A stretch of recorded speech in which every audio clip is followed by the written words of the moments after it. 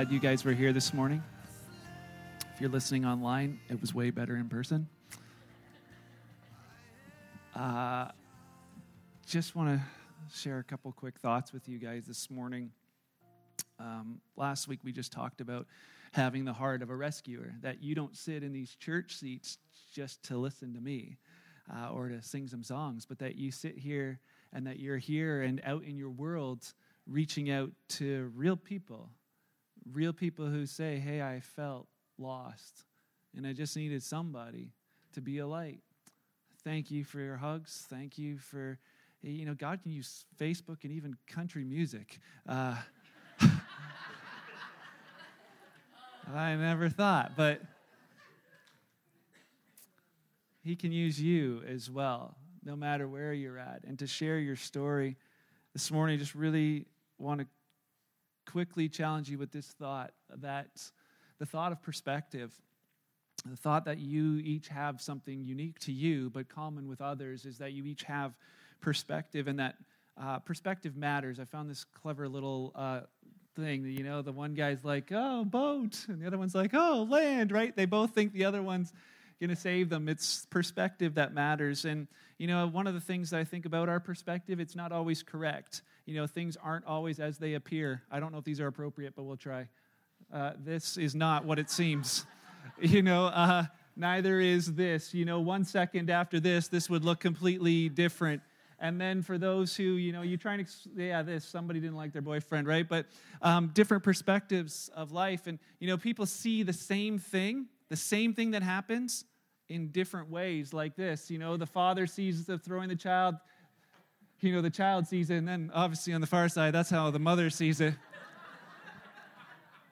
It's the same event. It's the same event, but perspective matters, and sometimes you try and explain your perspective to someone else and they really have a hard time understanding it. Like, for women, trying to explain to a man what it feels like to be pregnant. Like that, my wife could never, get it through my head, why she's extra tired or whatever. It's like, it's hard for them to understand. Or with a child, getting down on their level, just so that you can look them in the eyes so they're not talking to your kneecaps, and understand and see what it's like from their perspective. It's amazing how our perspective changes. You may have had thoughts about Ashley before today, and all of a sudden you're like, whoa. Once you hear someone's story, it brings a whole different perspective, and everyone around you has a story. The thing that we often have a different perspective on is God and faith and church. And maybe you came here this morning and you're like, I did not think it was going to be like this. Or maybe people around you that you mention God and their response is so negative. They're like, I have nothing to do with God, or your church is like a swear word around your workplace. Don't talk to me about that kind of stuff. Maybe there's a negative feeling about Christianity and faith around you, or maybe you're here this morning and you have this negative perspective of faith and God and Christ and Christianity, and it affects us. Have you ever eaten something and then you threw up later and you're like, I'm never eating that again? My son the other night, he's laying on the floor. He's like, oh, I'm never going to have cow ice cream again, because he's only supposed to eat goat ice cream. And yet the next time cow ice cream came out, there he was, first in line. I remember my very first meal moving to Haldeman County. It was Reuben sandwiches, and I had it for lunch, and I saw it again at dinner. I was like, oh, I'm never eating Liz DeVries's cooking ever again, right?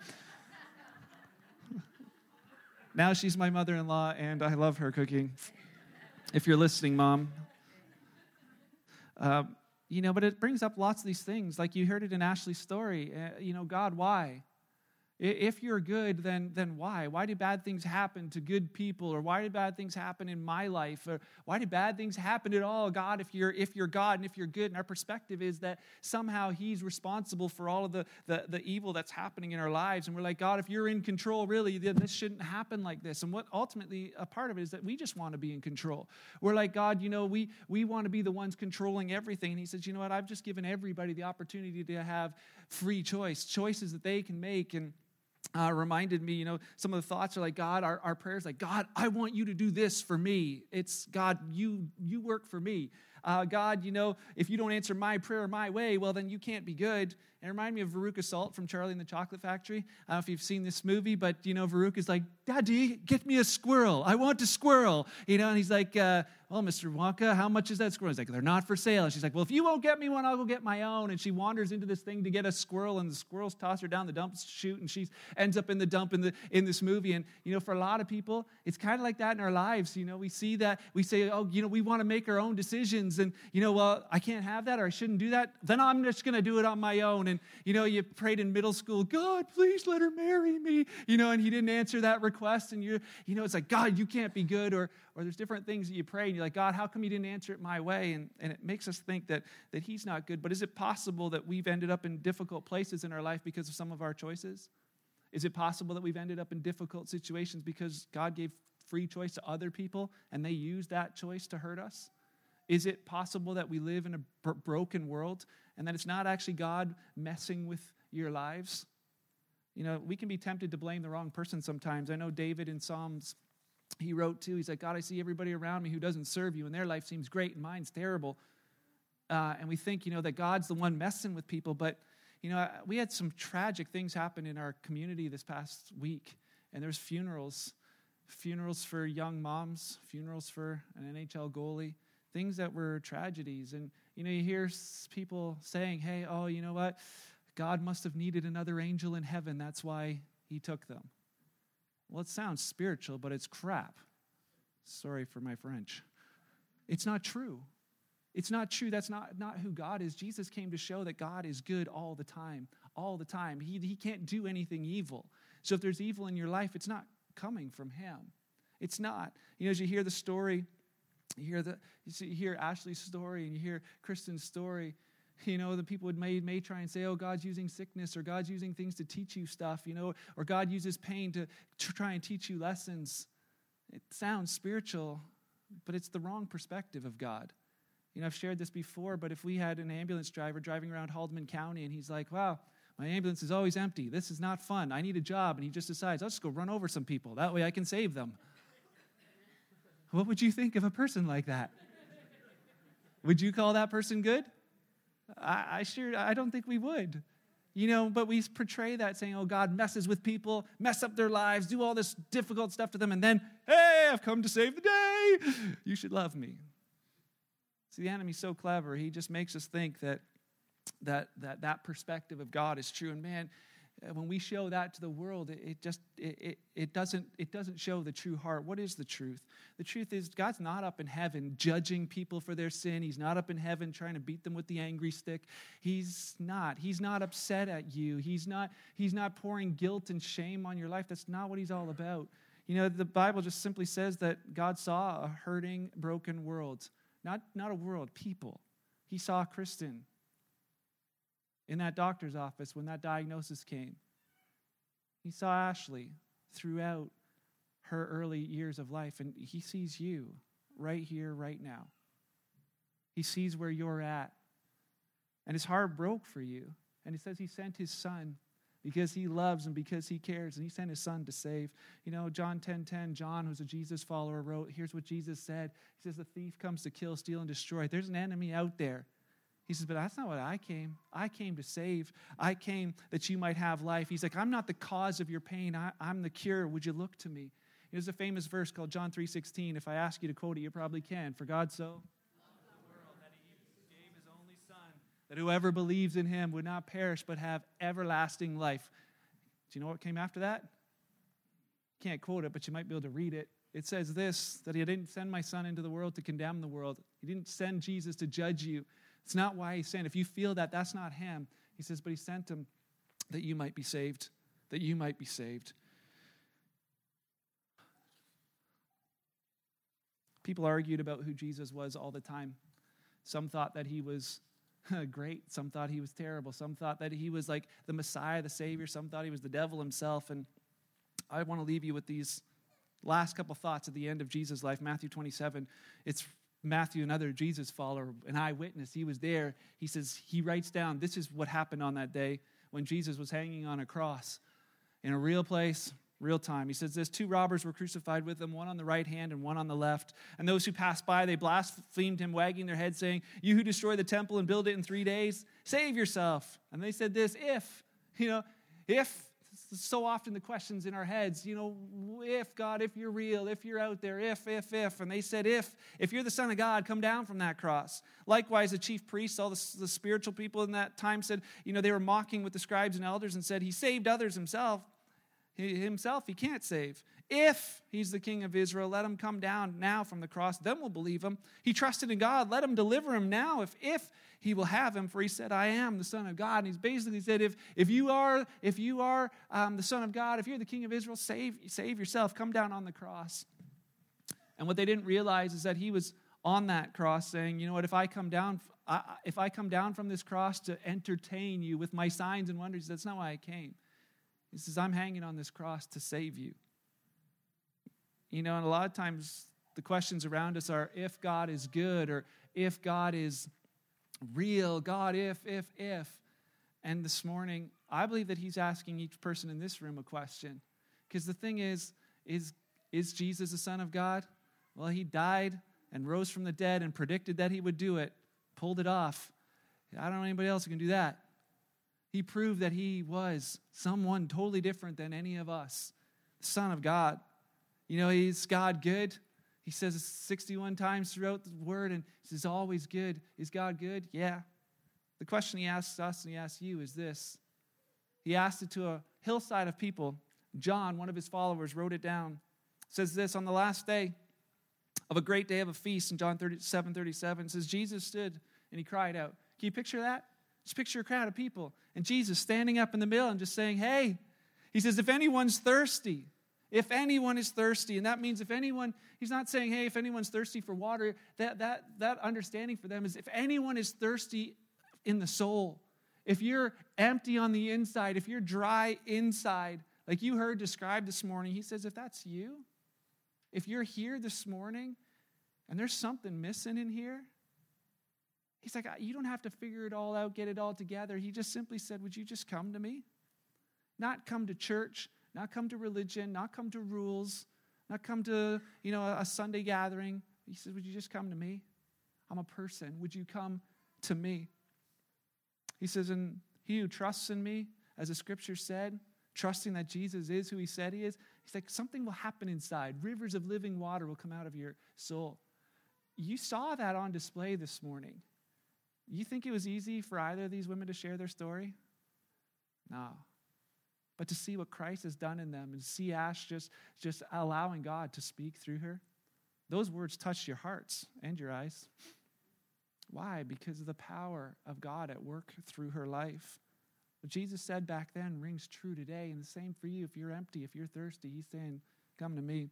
In Matthew wrote it this way. Jesus said to his disciples, if any of you wants to be my follower, nobody's forcing anybody. Nobody's saying, hey, we're going to try and make you do something. He just said, if you want to. If you don't want life the way it is and you want something different, he says, you know what, you got to give up doing life your own way. We make a mess of it. He simply said, would you come and follow me? Again, not follow rules, not follow traditions, not follow, other people. Just come and follow me. Follow Jesus, the God of the universe. He said, if you want to, you can come. And then he ends it with this. He says, you know what, if you try to hang on to your life, if you try to run your own life, he says, you'll lose it. He says, but if you give up your life for my sake, you'll save it. And what do you benefit if you gain the whole world but lose your soul? Is anything worth more than your soul? And what Jesus said to them and what he says to us is this. You can pursue everything out there that you think will bring happiness. And you might get it all. You might think it's that next job, it's that next raise. If I just had a little bit more money, if I could just get to that next spot, I'll get there. I'll do this. It wasn't that last girlfriend, it's the next one. It wasn't that last high, it's the next one. And pursue, he says, but you know what? What if you get it all? And you end up here at the end of your life and you got it all. You got the house, the cars, everything. You think you've achieved everything. And he says, and you get to this place and you realize that I gained all of that, but I lost me. I lost my soul. The most valuable part of who I am is gone. He says, at the end, it's just ultimate loss. He says, you gain the whole world but lose you. He says, what will you pay? What would you trade? If you look back at all the stuff you have, what would you trade to have you? My guess is you would trade it all. And if that's the case, that you would trade it all then, he's asking you to trade it all today. And what do you have to lose in following Christ? I can tell you, you lose the sense of a lack of purpose. When you really follow Christ, you lose guilt. You lose shame. You don't have to carry that anymore. You lose, the thing of having to try and please everyone else because you just know he loves you just the way you are. You lose a lot of stuff you really didn't want anyways. So that's on the table this morning. For you, if you feel God tugging at your heart today, that's not me. That's not some atmosphere we created. It's the God of the universe telling you, I love you. You think you're in a crowd, but I see you as one individual, one person that I gave my life for, I gave my son for, because I love you. He's inviting you to come follow him this morning. Not join church, not do rules, not do religion. Don't get stuck in that. Just knowing Christ for yourself. Paul said it this way. If any man's in Christ, he's a new creation. The old life's gone, there's a new life. Those people stood around the cross and said, if you're the Son of God, if come on down and prove it to us. Well, there was a Roman centurion standing by that cross that said after Jesus died, he just simply said, truly this was the Son of God. Where are you today? Are you in that spot where you're like, oh, if? Or is he touching your heart this morning where you're like now saying, you know what? Truly there is a God. Help me open my heart to him this morning. The big thing with the word if is that if is usually tied to regrets. If is like, if only I had, or if only I did, or if. Our heart in sharing this with you this morning is that we don't want you to end up at the end of life going, oh, if only I had made a different decision that day at Kingsway. If only God, I had opened my heart to you. He's the one reaching for you. He's the one that loves you as much as he loves Kristen, as much as he loves Ashley. What are you going to do? What are you going to do with that? My prayer is that you open your heart to him and simply say, God, like them, I believe that you are God, that you are good, that you died in my place, that you've forgiven me. And as a response to that, I want to live my life for you. It's as simple as that. You don't need to change everything to follow Jesus. He says simply, come follow me, and I'll change everything. And if you're on that journey, I hope today you're inspired by the stories you heard. I hope you're challenged as the church to continue welcoming people that come through that door. Don't come here just to be for you, but see the people that Jesus sees. Love people the way Jesus does. You are a light that shines brighter than you know. And thank you to both of you for sharing your stories and letting us be a part of this today. Can I pray with you? Father, thank you for this morning. Thank you that you're the reason why we're here this morning, that you've changed our lives. Thank you for giving us the chance to start over, to have a do-over, that you've forgiven and washed our old life away and given us a chance to live a new one with you. I know that's not easy and we're not perfect at it, but thanks for not giving up on us, that you keep taking us one step at a time. And today, Lord, I just pray for those here that don't know you. They've sat here, they've heard, they've watched things. Something on the inside just wants to believe, but they're not sure. God, I pray that these seeds sowed today would just grow in their hearts, that they'd see you, signs of you all over, signs of your incredible love for them everywhere. And Father, I pray that we as your followers would go out and love our world like you do this week, that they might see you, how awesome, amazing you are. Thank you, thank you, thank you. Thank you for Ashley and thank you for Kristen. Thank you for the blessing that you've been in their lives, but the blessing that they've been to us today. It's inspiring to see you at work. I love you. Thanks for letting us do this with you. It's in your name I pray. Amen.